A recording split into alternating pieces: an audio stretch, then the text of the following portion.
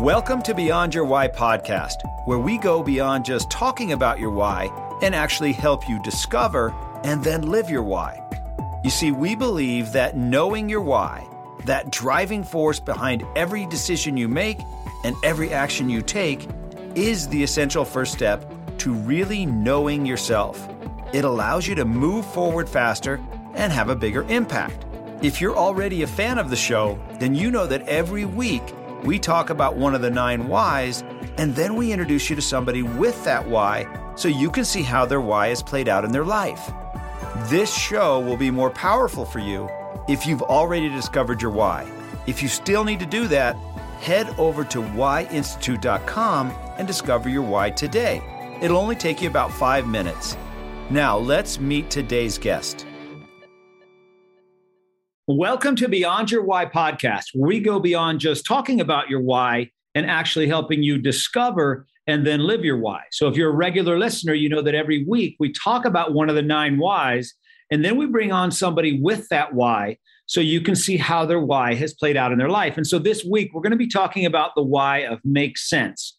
So if this is your why, then you are driven to solve problems and resolve challenging or complex situations. You have an uncanny ability to take in lots of data and information. You tend to observe situations and circumstances around you and then sort through them quickly to create solutions that are sensible and easy to implement. Often you are viewed as an expert because of your unique ability to solve problems quickly. You also have the gift for articulating solutions and summarizing them clearly in understandable language. You believe that many people are stuck, and if they could just make sense out of their situation, they could develop simple solutions and move forward. In essence, you help people get unstuck and move progress forward. So today I've got a great guest for you. His name is Gregory Dial, and he is a personal development mentor whose ideals include self-inquiry, challenge, and analysis for the purpose of helping people to discover who they are.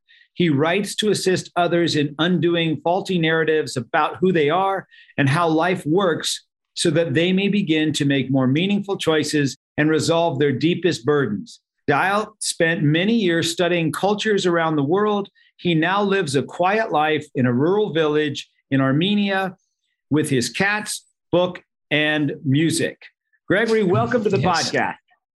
Hi. First, thanks for having me. Second, that long description you gave of the kind of person who has making sense as their why describes me probably better than anyone has ever described me before in my life.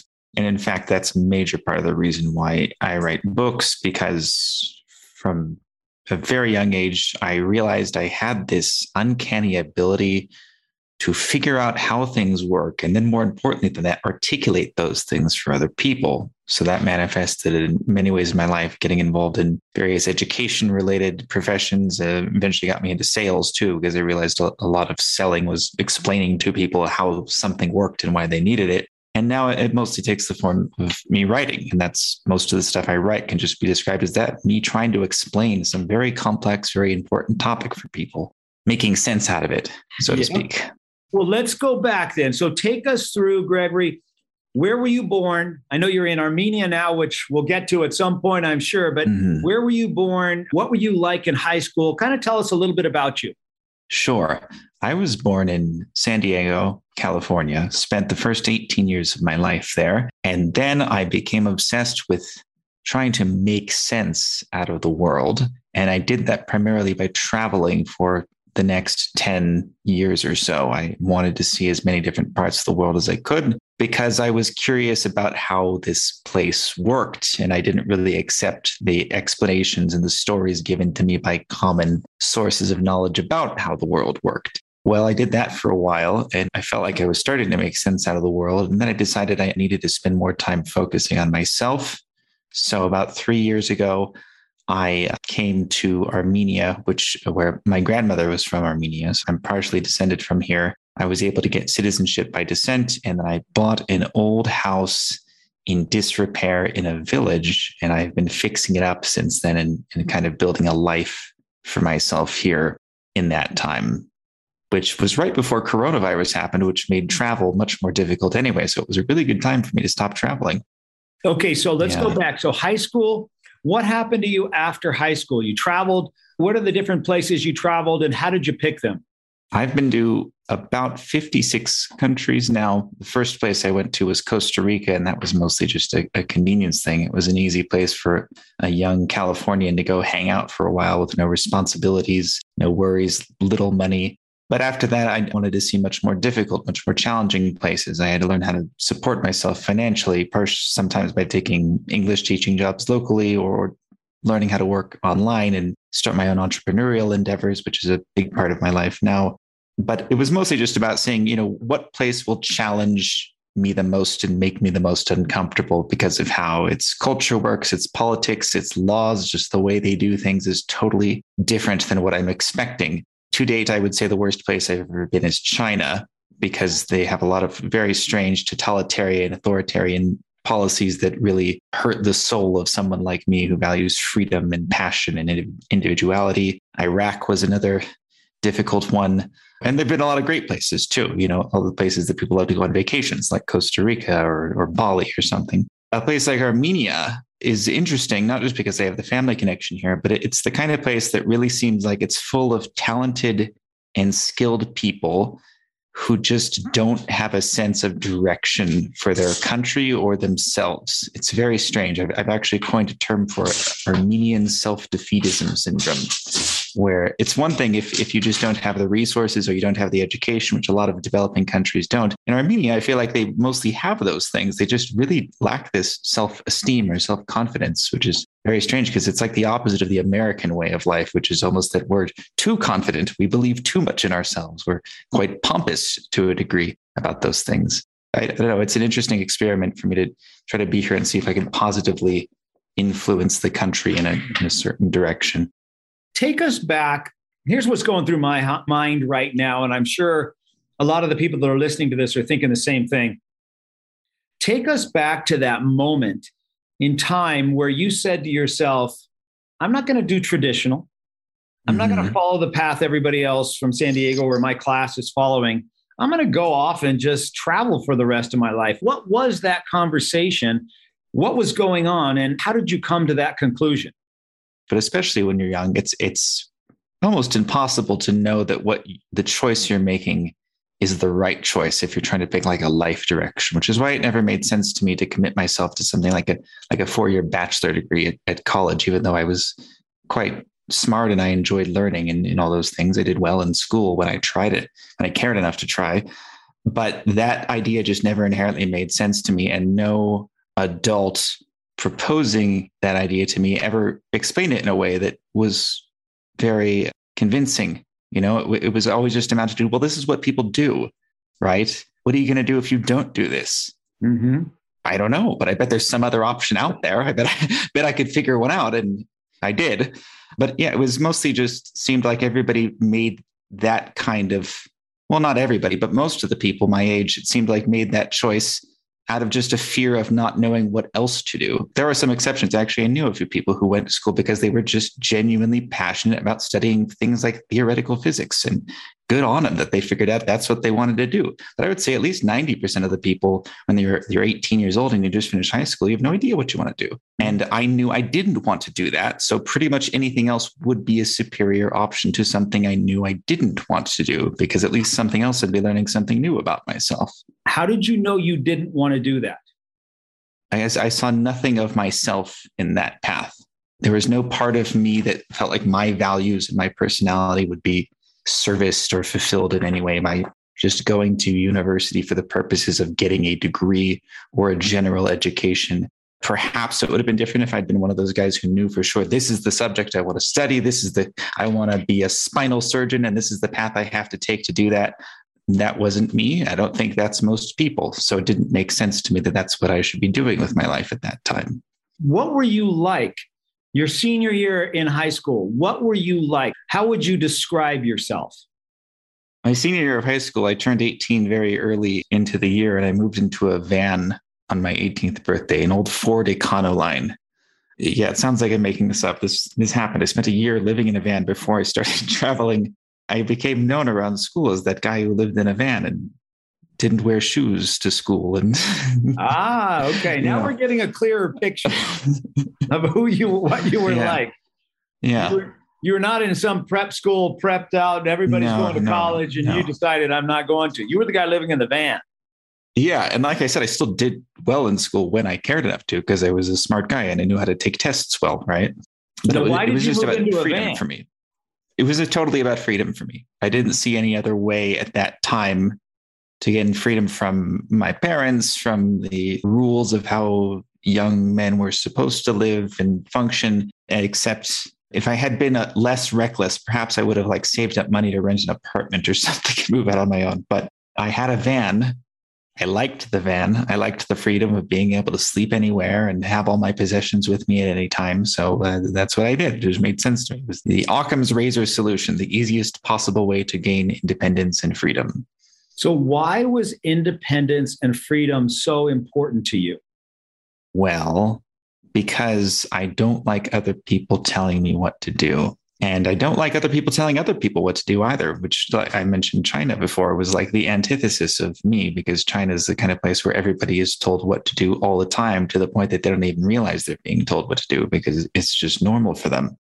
The greatest insights and benefits of human intelligence and consciousness come when people are free to pursue what they are interested in, what they are passionate about, in whatever way that happens to show up for them, free to form their own lifestyles beyond whatever arbitrary norms the culture they live in tells them they should be doing. Like, hey, why not live in a van? Why? Just because most people don't do it? Just because you don't have running water and a toilet with you at all times? You'll find solutions to those things. That's a silly example. Obviously, I don't live in a van anymore. I wouldn't want to do that anymore, at least not long term. But it's an example of how an independently minded person can find alternative solutions to lifestyle problems. Right? If you don't want to live with your parents, you don't have a place of your own, why not sleep in a car? What's stopping you? Only you, right?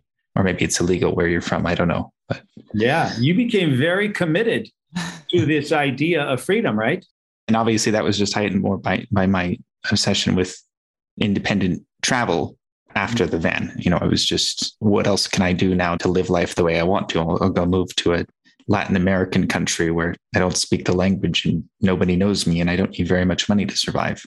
So what was that influence on you that helped you to think this way? I mean, you just don't wake up and say, hey, I think I'm going to be free for anything I want to do, whenever I want to do it, how I want to do it. What influenced you to think like that? It's going to sound crazy, but there never was a person or a movie I watched or a book I read that put this idea in my head. Like, obviously, I read books and watched movies and met people who influenced me in various ways. But it's always just been me assessing what is possible and how is that different than what people typically do. There's always been a very clear distinction between those two concepts for me. Okay, my parents say do this. School says do this. Society says do this. Why is everyone saying do that? Is that actually how reality works? Like, there are rules to reality. Certainly, we tend to call them things like the laws of physics. Right? There are limitations to what we can do. But then there are all these other rules that people make up and insist this is also true. But is it really true in the same way that, like, gravity and thermodynamics are true? Those are true in an absolute way that none of us can change. All these other things are just stuff people started doing and insisted was the right way to do things. And traveling just right. Well, some of them do make sense. Some of them are good ideas generally, but a lot of them don't, and they're quite arbitrary. And that's the kind of thing that really gets reinforced by travel, because you see, oh, well, in this country, they do things this way, and everybody's sure that this is the correct way to do them. You step over the border in another country, now they're doing things this way, and they're all sure that this is the correct way to do them. What's great about talking with you is you had the courage to follow up what you thought, where most of us didn't. We may have thought what you thought, but weren't willing to live our life that way, weren't willing to make that a choice for us full time, like you were. Well, it helped that I started so young, because perhaps if I'd waited a few years longer and gotten entrenched in some job or school or something, it would have been harder. As people get older, they invest their lives into a certain mode of being which often includes financially and professionally, but not just that. And it becomes harder and harder to accept the risk of dismantling that, losing that if they make major systemic changes to their lives, which is part of why I had to learn how to do things like make money online in an independent sort of way, because that allowed me to still live where I wanted. Even now, even though I've been here 3 years, I could get on a plane to the other side of the world and mostly keep working and making money and continue my professional life roughly the same way I'm doing it here, because all it takes is an internet connection. You started in Costa Rica and then you went from country to country to country. How did you determine what you were going to do and how you were going to do it and all the rest? How did you figure that out? Or was it just whatever I feel like is what I'm going to go do? Well, it's mostly curiosity. That's what impels us to do most new things, isn't it? We want to see what will happen. Anytime we're not trying to do something new, we're just trying to repeat something we already know, which isn't bad. You want a certain amount of familiarity in your life, things that you know that you enjoy. But I was just curious both about myself and about the world. Like I said, okay, now I know how things work in Latin America. How do they work in Asia? I don't know. Let's find out. What other things will I learn about myself by doing this? What new parts of my personality will I see? Oh, I didn't realize it was possible for me to hate a place as much as I hate this place. Let's go find a place that I love more than I knew was possible for me to do so. Your favorite place was what? And your least favorite place was what? China is absolutely my least favorite. That's no contest there. Favorite is hard to decide because any place can be really interesting for a few weeks or even a few months, but they're not necessarily the kind of places you would want to live and invest yourself long-term and build a social network and be part of the community. Obviously, I'm here in Armenia and I've been here longer than any other place that I've been in a very long time. So there must be something I like about this place. But is it perfect? Do I still miss the tropics sometimes and coconuts and papayas and other little lifestyle benefits that come from other parts of the world, or friendlier places where people treat me a certain way? Maybe. Yeah, to a degree. But it forces you to confront what is actually most important to me in my recurring experience of reality, as opposed to, yeah, I love hanging out on the beach for a weekend, or I love the way people treat me in this culture, or I love the mountains in this country. Do you need to see those things every day?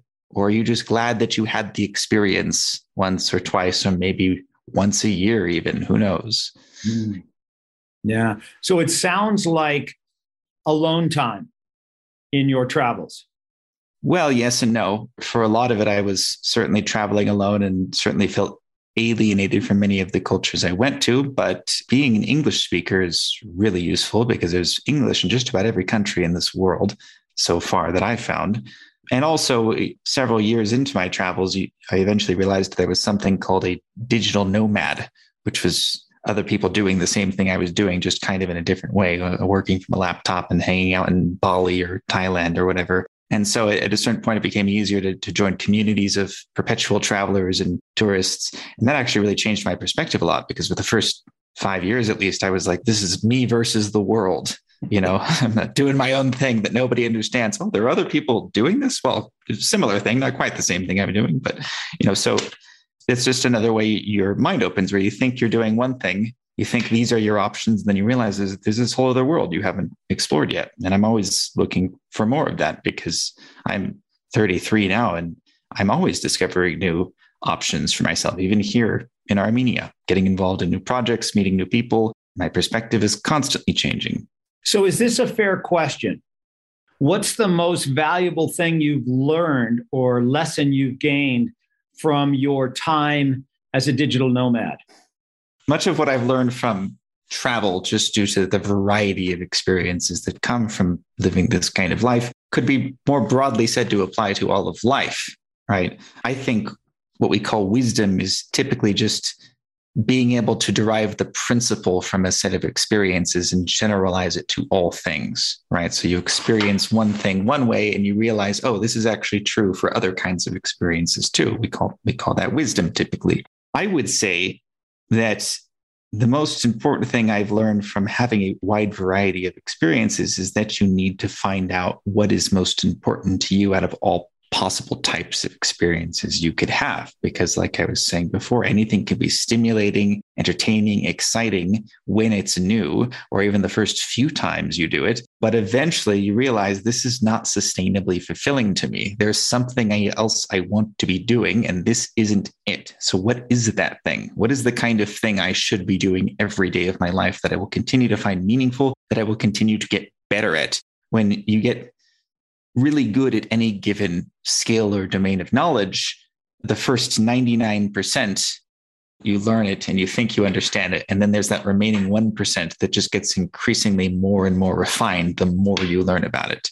I'm a musician. I like playing the piano. There's one behind me and a few other instruments like the guitar. And I'm pretty good at them. I'm probably better than 9 out of 10 people who play them. But I watch people who really, really dedicate their lives to these things, and they're doing things I can't even understand. Like how are they playing that many notes so fast and memorizing all these complex pieces? Because that's not my passion. That's not the thing I need to be doing every day of my life. But for those people, it is. But there are other things that I do every single day of my life that other people would say, how do you do this every day? How are you so obsessed with this? How do you reach levels of refinement on that? Well, because it's genuinely fulfilling to me. And I would feel like there's something wrong with me if I weren't doing it. So if you could find out what that thing is, preferably as soon as possible, so you can start incorporating that into your life as much as possible, I think that's a pretty good way to guarantee some level of happiness, fulfillment, and if you're entrepreneurial, professional success in life too. What was that thing that you figured out was most important to you? Well, it's kind of what I started talking about. I like explaining how things work, because I am the kind of guy who needs to make sense out of things. And more than that, I'm the kind of guy who sees problems in everything around me. It's really quite infuriating. And in fact, one of the only ways I manage the frustration and the pain that comes from seeing inefficiencies and misconceptions and mistakes in the way people do things all around me is that I try to help fix those things. I try to explain to people, hey, here's a better way to do that. Most recently, that's manifested as me. First, I started teaching English here for free at a community center in town because I saw the level of English education here was just atrocious. I'm not particularly passionate about teaching English. I'm passionate about the language English. I'm passionate about communication. That's why I'm a writer. But I saw a problem that I was in a unique position to fix, that these people have horrible options for learning English, a skill that will help them throughout life, especially if they want to work internationally and travel. It's going to be much better to speak English than Armenian, because no other countries speak Armenian. And like I said before, every country speaks English to some degree. I felt like I needed to do something to help because I can, because I see the problem and I see the solution. And frankly, no one else is going to do this if I don't do it. And now that's turned into I'm teaching other people how to teach English. I've just scaled up to the next level because there was enough of a want for this, enough of a need for this solution that, well, I can't teach everyone in the country how to speak English. So I'm going to teach other people how to be better English teachers. And what'll happen after that, I don't know. But it's an example of what I need to do for my life to be tolerable, to meaningful. Or I have to solve the problems that I see. That's what we believe as well, is when you are able to live your why, you will have passion for what you do, right? People say, I got to find my passion. Well, if what you do is in line with why you do what you do, you will have passion for what you do. And passion is that fuel that gives you the energy to keep going, to pursue your dreams. And so in your case, if your why is to make sense out of complex and challenging things, and then you get to do that every day, like you said, man, how much better does it get than that? I don't know what other kind of life there is for someone like me. Frankly, I can't picture. There isn't anything else. I don't know what that would be. So if you're able to help the people that you're helping discover their why and live their why, then they will have that same passion. And that's what's fueled me. Exactly what you're talking about right there. Because if you speak to them in your language of making sense out of things, they may or may not get it. But if you're able to speak to them in the language that they speak, same thing. You speak English, they speak Armenian. You don't speak it. How good is your communication with them? But if you can speak to them in Armenian, hey, well, now we're having a real conversation, even though you're really good at English. You know what I mean? Does that make sense? So if you can figure out what their why is and speak to them in their language, the way they want to hear it, so much more effective. Yeah. You'll be so much more effective than speaking in the way you want to say it. Well, and on that note, I've always felt like it's been very hard for me to find people I could really look up to as mentors or advice givers. That's part of the reason why I was so obsessed with, like learning things myself, experimenting, seeing the world myself, because I didn't really trust what other people had to say about almost anything. And part of that is because they don't speak my language. They can't explain things in a way that will make sense to me, or I don't believe what they're saying for whatever reason. I don't trust their authority. With rare exceptions, there have been some truly great figures in my life, but it's always been really hard for me to just accept what other people tell me is true or is a good idea. And I've realized it's because not very many people speak the same language I do.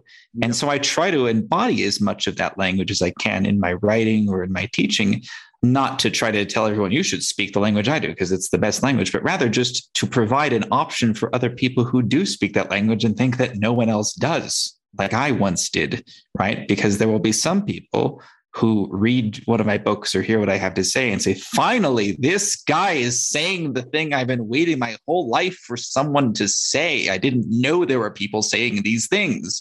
So interestingly, when we had our annual event where we had all of our, we have a lot of coaches that we've trained in how to utilize the Y and the YOS.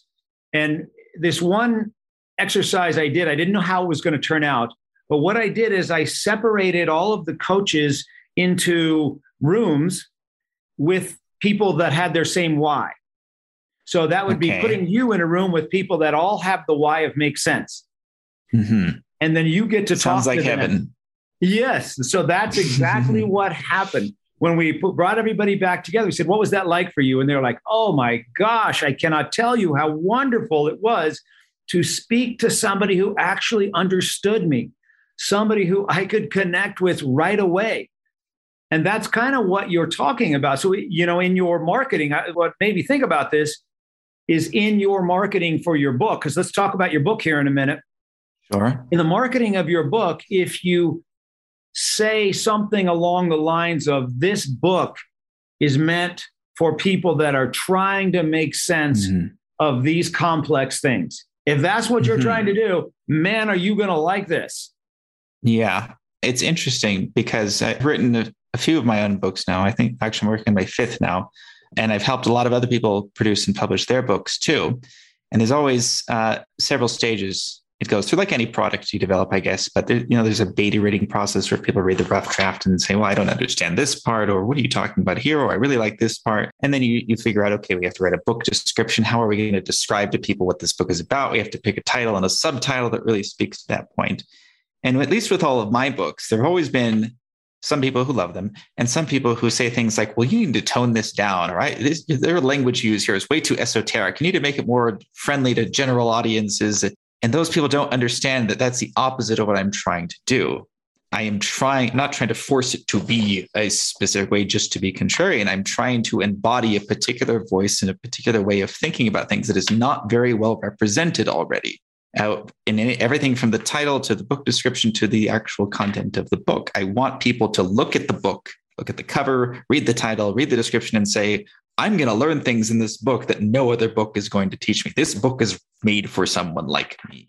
I think I've gotten better at that because that is a lot of the responses I get when I have interactions with readers. They say, I read your whole book and I learned so many things that nobody else talks about. And like, well, I'm glad that the title intrigued you enough that you realized, yes, this is the kind of book you should be reading. And maybe for other readers, they read it and they say, why would I read a book called that? What's that got to do with me? Probably nothing. Don't read it. It's fine. Go read another book. It's fine. So tell us, what's your latest book? The latest book is, here's the title test already. I think you're going to hear this and it's either going to intrigue you or you're going to have no idea what it's about. The Heroic and Exceptional Minority. Subtitle, A Guide to Mythological Self-Awareness and Growth. How'd you come up with that title? The heroic, what is it? The Heroic and Exceptional Minority. Of course, I would think in terms of, my mind would go right to the person from Mexico that's come over to the US that's a hero to his people and turns out to be an amazing minority. That's where I would have gone. Well, okay, yes, that's one connotation close. Of the word minority, cultural minority, racial minority. The word exceptional really speaks to that, literally an exception to the rule, someone who is an outlier, someone who is different in some important way such that you cannot categorize them the same as whatever the norm happens to be. And heroism obviously has a lot of different connotations and interpretations too. What does it mean to be heroic? Does it mean saving a cat from a tree? Does it mean self-sacrifice? Does it mean what? And I'm very clear and specific in how I define and use these terms in the book. But a hero is somebody who goes to extreme lengths to embody their values, which often means the cost of great personal expense, which might even mean dying for what you believe in. But it usually means somebody who has to struggle to accomplish what is important to them. That is heroic to them. And exceptional, meaning that they are different somehow than the norm, might mean that they are smarter, might mean that they have some ability or some perspective that not very many people have, might just be that they see things differently and it's hard for them to communicate their perspective on things to other people. This book is for those kinds of people who are outliers, who are different, but feel impelled by what I define as heroic values to do something meaningful with what makes them exceptional. And those will be different for each person, but these principles will be the same for all of them. And the purpose of the book, it's broken up into 36 short chapters, is to discuss different aspects of life as this kind of person, and particularly things you're probably going to struggle with if you're this kind of person and what to do about that. What prompted you to write that book? My whole life. Honestly. Well, like I said, I didn't have many people to say, Gregory, here's the deal. You're this kind of person. And so your life is going to have these kinds of challenges and trials. And these are the kinds of things you're going to spend your whole life chasing after because it's the only thing you're going to find meaningful. Nobody ever said anything remotely like that to me. I had to slowly figure that out myself. Or actually, I give several examples in the book of watching mythological themed movies or reading books of that have certain kind of moral mythological lessons to them, whether that's something very popular and well known, like Star Wars has obvious, very heroic mythological stories of resisting the dark side and staying true to yourself and rescuing your father from his darkness. The Lion King, Simba becoming the king that he was supposed to be and rejecting hedonism to take on responsibility. I kind of posit that it is those kinds of timeless mythological stories that often give us guidance that we might not have in our personal lives. If we don't have an Obi-Wan Kenobi or a Gandalf in our lives to tell us, Frodo, this is the journey you're on. Luke, you have to learn to use the Force, which I think, frankly, very few of us actually do. But we still have this archetypal idea of what these people are supposed to be and the kind of guidance they're supposed to give us. We can still piece together these universal timeless truths on our own if we're willing to explore and experiment and deal with the costs of doing all those things. Mm-hmm. This book is meant to just summarize all that and say to them, hey, you're not crazy. If you respond to what is in this book, I'm almost certain that you're this kind of person. So maybe take these things into consideration. So you discovered your why, but there's also your YOS. It's called your why operating system, which is your why you do what you do, how you bring that to life, and then ultimately what people can count on from you. I would say, based on our conversation, and I bet a lot of the listeners would pick this up, I would say that your why, which we already know, is to make sense out of the complex and challenging. You're a great problem solver. You see things that are keeping people stuck and helping them solve it. Now, how you go about doing that is by challenging the status quo, thinking differently, thinking outside the box, imagining stuff the rest of us have never even seen. And then ultimately what you bring is a better way to move forward, to get results, to live the life that you want. And so your why would be make sense, your how would be challenging the status quo, and your what would be finding a better way. Does that make sense to you? And you've just described entrepreneurship in a nutshell, which I've also mentioned a few times here. This book isn't specifically about entrepreneurship, but everything described here could be called entrepreneurial principles, which is actually the subject of my next book, which is working title is Everyone is an Entrepreneur, which is about realizing that we're all in a position to improve the way things are done, to create something that didn't exist before, to change the world for the better. And perhaps make money at the same time. Why not? Because that's what the purpose of an entrepreneurship is, to receive profit for improving the way things are done or creating something that didn't exist before, which is a very heroic approach to life, at least according to the way I'm using the term heroic. I love that. Well, okay, last question for you. What's the best piece of advice you've ever received? The best piece of advice I should have received, if there had just been someone to say this in my language, at least. Maybe there were people who tried to say it in ways that I wasn't ready to hear. That's quite possible. But there's somebody who could have said it in the way that I would have responded to. It would have been, okay, Gregory, you're not crazy. You're pretty bright. You're pretty good at figuring things out, but you're going to make a lot of mistakes in the process of figuring things out. And some of those mistakes are going to have long-term consequences that you might even think at the time you could never recover from. But you should at least proceed with the self-confidence that there is a meaning to your madness, that you're not just chaotically searching and exploring for no purpose. You are discovering something about yourself that is meaningful, that is important, and no one can tell you exactly what that's going to end up being. But just know that you're not crazy. There is something to this. You just have to figure out what that something is yourself. That conversation probably would have changed my life and saved me several years of mistakes. Maybe, right? Who knows? Or maybe I would have ignored it completely and just did everything the same anyway. Who knows? That's also possible. Yep. So if there are people that are listening that want to connect with you, they want to buy your book, they want to learn more about what you're doing, what's the best way for them to get in touch with you? The book is available on Amazon or Barnes & Noble or any major online retailer. Again, the title is The Heroic and Exceptional Minority. If you want to contact me, I'm on Facebook, or go to my website, gregorydiel.net. Last name is spelled Diehl. So I've been saying it wrong. Yeah, deal. I like it for the puns. Let's make a deal or deal with it. Okay. Well, Gregory, thank you so much for being here with us today. I've enjoyed our conversation. You've gotten me to see things differently. And I love now that I know what the title of your book is about, it makes a lot more sense to me. So I'm excited to check it out. So thank you so much for being here and being on the podcast. Thanks for having me. I really hope you enjoyed today's episode and that through today's guest, you heard how important it is to know your why and how impactful it can be in your life and the lives of those around you. Be sure to head over to whyinstitute.com and discover your why today. Remember, the more you know about yourself, the more you'll know about others. I'm Dr. Gary Sanchez, and I'll see you on the next episode.